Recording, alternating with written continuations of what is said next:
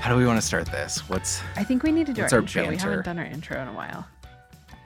Do you even remember our intro? Yeah, we say, I'm Jessie Steffes, And I'm Trevor Sharon. and this is Therapy Level Midnight. The office goes to counseling. That's I'm falling right. into it now. That's right. You remember. Yep. We're two counselors in Colorado Springs Yes. who love The Office and Mm. love just talking about what fun things in our lives correlate to like real stuff and meaningful Yeah. stuff.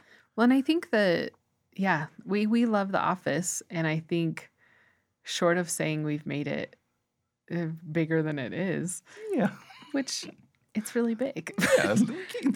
I think We it didn't do helps it, they us. did it. They were perfect first, but I think it has made. We have found a connecting piece. Mhm. So you and I talk about the idea of there's not a single life event that can happen or has happened or will happen that does not have Or could ever happen again. or could ever happen again in the history of time or the future of time that doesn't have some part of The Office that it correlates to.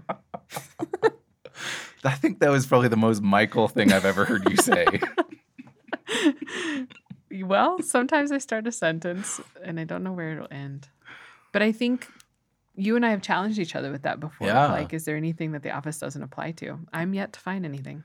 Yeah, and especially in the field of counseling where we love our metaphors. Mm, It's so easy to have something that is well known enough right. that we can go back to and say like, hey, do you remember Right. when Michael talks to Phyllis as if she's an old maid, and then she points out that they're the same age. They went like, to high school together. This feels like a similar situation. Yeah. And like it's cool to have built-in metaphors in pop culture and Yeah. have that piece of pop culture kind of transcend the timeline. Yeah. Because Yeah. like even things like Game of Thrones was really, really big, Mm-hmm. but I haven't heard all that much conversation about it. Yeah. But I still hear a lot of conversation about The Office. Exactly. And yeah, I do feel like it's somewhat, I think you're saying it's pretty timeless. Mm-hmm. Yeah. I Yeah. will say though that the more I work with younger population primarily, Yeah. and less of them are exposed to The Office. Which is sad. I know. It's going to be the Friends of like, because like, Do you know that I hate Friends? I think I do. But you have to admit, like, there's a sense of timelessness where it lasted way longer than anyone really expected. And still is revered long Yeah. after. You're right. And there's a lot of my peers that haven't ever watched Friends, but Right. might even still get some of the references. True. And I hope that's true of The Office. I hope maybe that's our life's work. Yeah. Well, and it's interesting too. We're going to go on a real tangent here at the beginning of our Phyllis episode. I'm gonna sneeze. You go ahead and sneeze. I'll make my point. With the timelessness, it's interesting that the show opens with so many things that feel socially awful. Like there's so much sexism and there's so much racism and there's so much unprofessional behavior that if the show was to air today, it would be shut down just because we can't even joke about those things anymore. Right. And yet Yeah. we can go back to The Office and laugh about it. Yeah. It's almost like it's preserved in a little moment of time. Yeah. And Yeah. and in some ways, like even with the Great Recession and even like small things like the change in pension plans, this is such a dumb little minute detail in The Office. But the change in pension plans and retirements that we see very subtly throughout The Office, especially during the financial crisis and the after effects, is really interesting because it really makes it more historical too of how office life has changed since the Great Recession. Yeah. I didn't think about that. Yeah, I probably thought about it more than I should have. Well, Whatever. that's how you work. So here's what I want to talk about, though. We're talking about Phyllis today. We are. Phyllis has 2 last names. She does. Which do you like better? I think Vance. I think it just because when I think about Phyllis, there's something that is unleashed when she marries Bob. Trevor.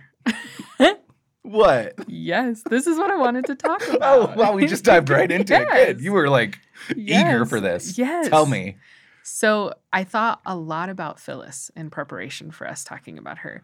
And what I thought about was how she is constantly on this very like precipice of wildness, Mm-hmm. but such marmish, Marmish? I don't know. Marm? What word are you trying to say? Is it momish? No. Matronly? Is that the word? Oh, school marm. School marm. What are you, a little British girl in like the Victorian age?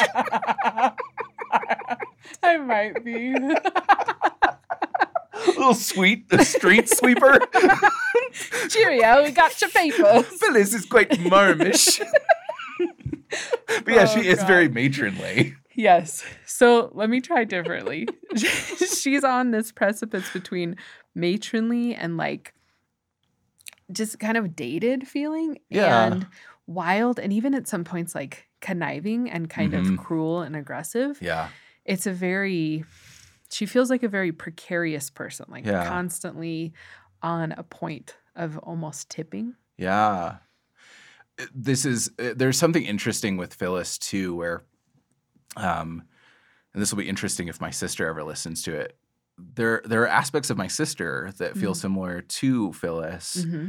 where you may not think too much, like it's easy to kind of forget Yeah. about them, like mild-mannered Yes. in most cases, like Right. 90% of the time, mild-mannered, not going to cause a fuss, kind of just going to do the thing and care. Like there's a lot Right. of care that Phyllis has, Mm-hmm. and I think that's the marmish thing, the matronly thing. Yes.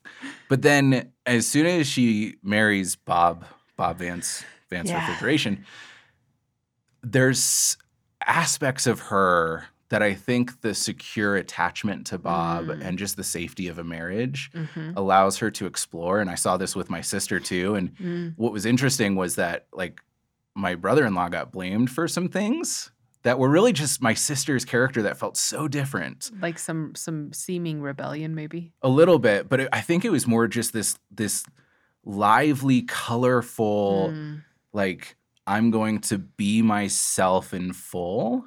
Yeah. And it was so different and unexpected that it really felt like it was the other's fault. And I Mhm. think the same thing happens with Phyllis, where there's almost this like sense that Bob is the thing Yeah. that like pulls this out of Phyllis. But I think it's really Phyllis that pulls Bob in on a lot of this.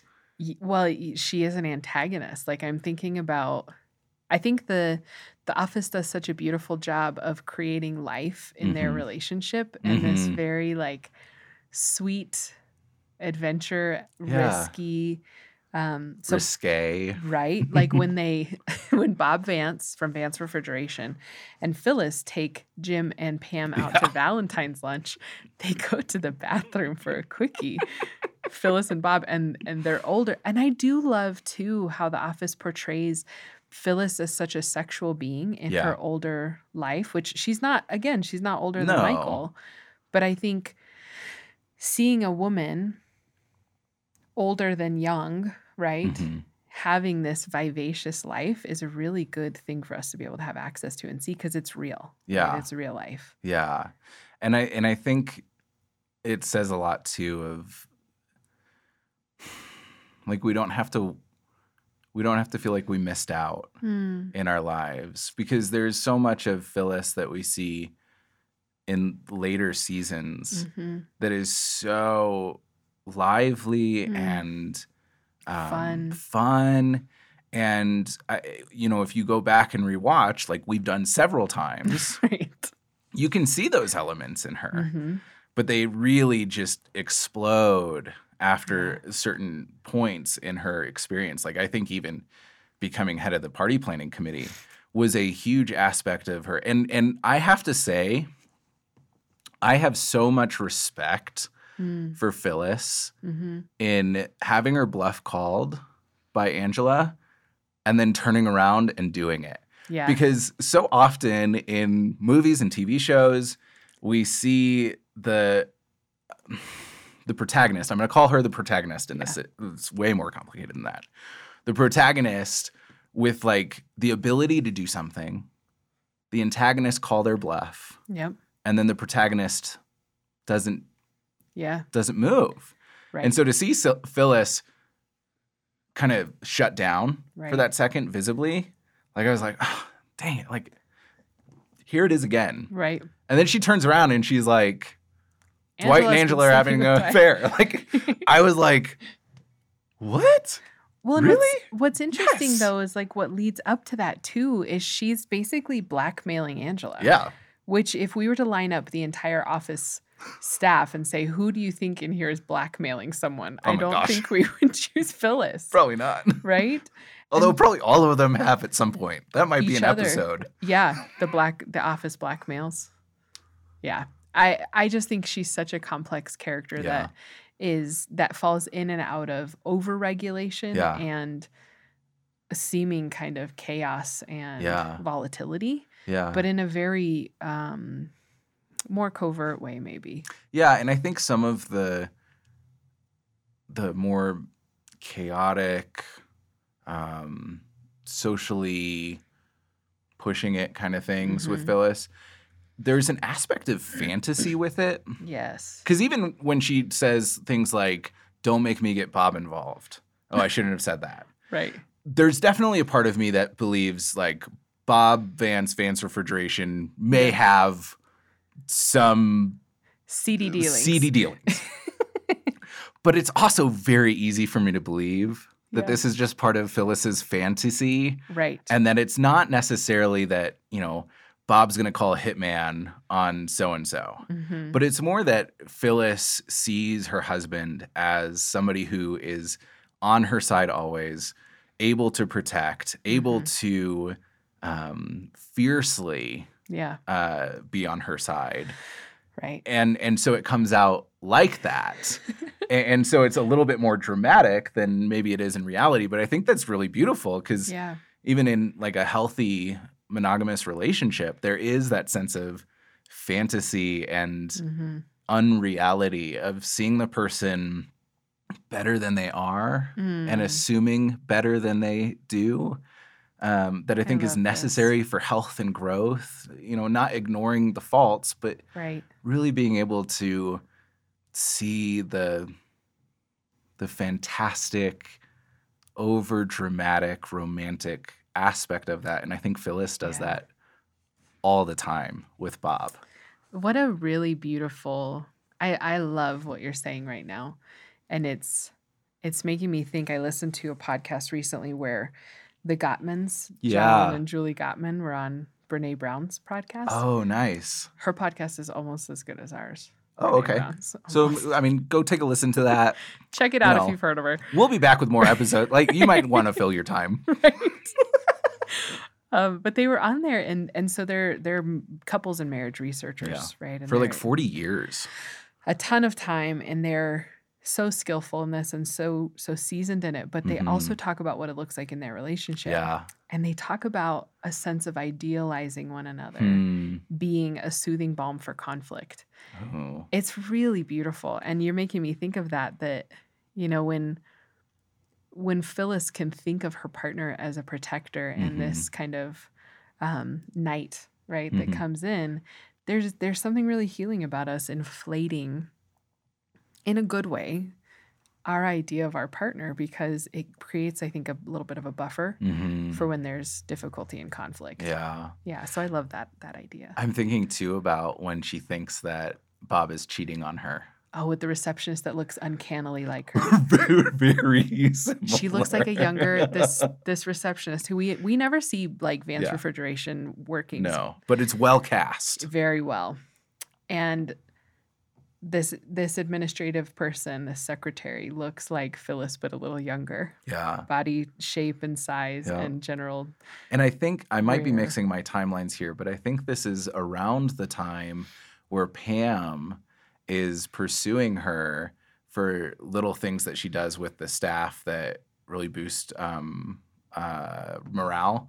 Yeah. With like the New Year's resolutions. the New Year's resolution board and the maybe the chore chart at that time. Yeah, I think it's the same person. Yeah. But like that would contribute to this idealizing of another person who is uncannily similar Yeah. and having more time and space with your partner than you do just by the nature of work. Yeah. But it's also really interesting to me, the security and the safety in the relationship, that even though she has those thoughts, as she's getting quote unquote massage therapy from Dwight. This is from Cafe Disco, the episode Cafe Disco, when Michael Scott creates a disco club in the basement of the building with a disco ball. Where and he used to run machine. Michael Scott Paper Company. Yep. And Phyllis comes down to dance and pulls her back while dancing vigorously. And so Dwight is massaging her back to get this muscle spasm to stop. And then staples her shirt back together after scissoring it off. But she like laughs it off. It's like she says it, and then as she says it, she's like, "That's so silly." Yeah, which that speaks to this concept. I think Phyllis embodies this for us too. I had a therapist once that I was working with tell me, "Say the crazy things out loud." And I at first was like, "I'm not crazy. There's not going to be any crazy things to say out loud." Turns out, surprise. But it was really this idea of like, say the crazy fears out loud because it dissipates and they grow when they're inside of us. So for her to say, I'm afraid Bob's going to cheat on me with this new receptionist, all of a sudden it loses all of its power. Yeah. Right. And she's like, that's insane. That's silly. Totally. I love that. I also think that as much as Phyllis loves others in the office, the others love her too. Like even the relationship between Phyllis and Stanley is really fun and playful. But I'm thinking even about like her new medication. Oh, that causes her to I think it just puts off an odor. Like it makes her smell bad. It makes her smell like sulfur. But I connected that to implying that she like toots all day. Maybe you're a little bit more immature. I was gonna say you're better at interpretation and like seeing those things, but whatever, Jesse. I'll take that as a slight. But I like the fact that everybody around her is just like, she sent an email. Yeah, she's our person. For me, that would be a huge act of love. Yeah. To just let that go. Yeah. And even like Andy's got like a paperclip in his nose. Yeah. And he's like, that's fine. Yeah, I don't care. I figured it out. Like that shows a lot of love and acceptance for somebody that, you know, even if they smell. Yeah, literally. Yeah. That you're going to approach it with acceptance and love of like, there was an email sent. Like, I'm just figuring out how to, you know, manage this space. Well, and I love, too, the concept of her relationship with Michael Scott because they have this history, right? Yeah. They went to high school together, and it's not brought up a lot in the series, but they have this very nostalgic affection for one another, which I think is quite special. And Phyllis, actually, now that we're talking this through, I think she has somewhat small, special relationships with pretty much everybody in the office. Absolutely. And like when she and Erin Hannon are trying to figure out if Erin might be her daughter who was adopted, and just how she handles that and how excited she is about the possibility. Yeah. And I think she has the ability to relate on a very intimate level that's maybe not as vocal as some of the other characters, but stable and pretty strong nonetheless. Absolutely. They're very meaningful connections, even if they're subtle. Yeah. Which meaningful and subtle, I think, is that subtleness I could really learn from. Yeah. I don't think so. I think I don't think I love very subtly. Nope, you don't. And that's okay, Jesse. Thanks for telling me that. You're welcome. Thanks for that. But I hear what you're saying too, of like, I love obscurity and subtlety. And I know also that at my healthiest, that is not always my personality. And also that at my unhealthiest, that leans into some unhealthy aspects of those two things. Yeah. And so finding the balance of like, how can I love obscurity and subtlety when I'm healthy? The best thing for that is good role models. And I think that when we look at meaningful media, we should be looking for models. Like Yeah. Mr. Rogers believed fully that everything that goes on TV is a model for our children. Truth. And I fully believe that. And so I Yeah. think one of the reasons that I love The Office is even though they aren't all the best role models, Hmm. they still teach us something valuable. Like even we'll get to Ryan eventually. He's not a good role model, Nope. but we learn so much about him and even the way that Right. he's willing to come back to a place that knows his faults so Yeah. intimately.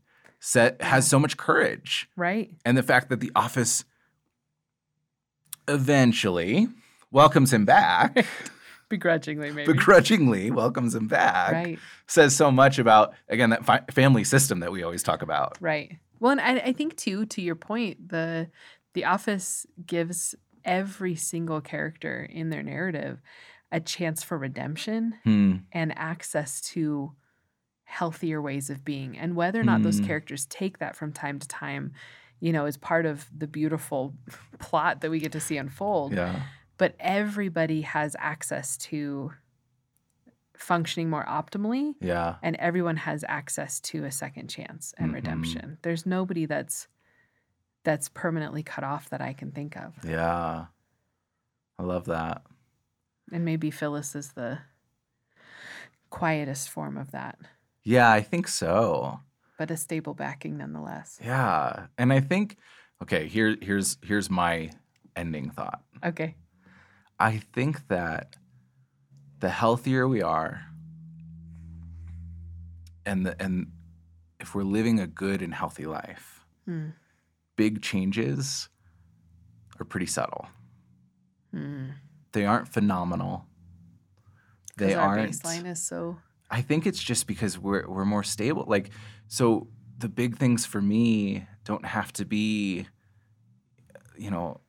flying on top of the world. It doesn't have to be me becoming, CEO of a multi-million-dollar company.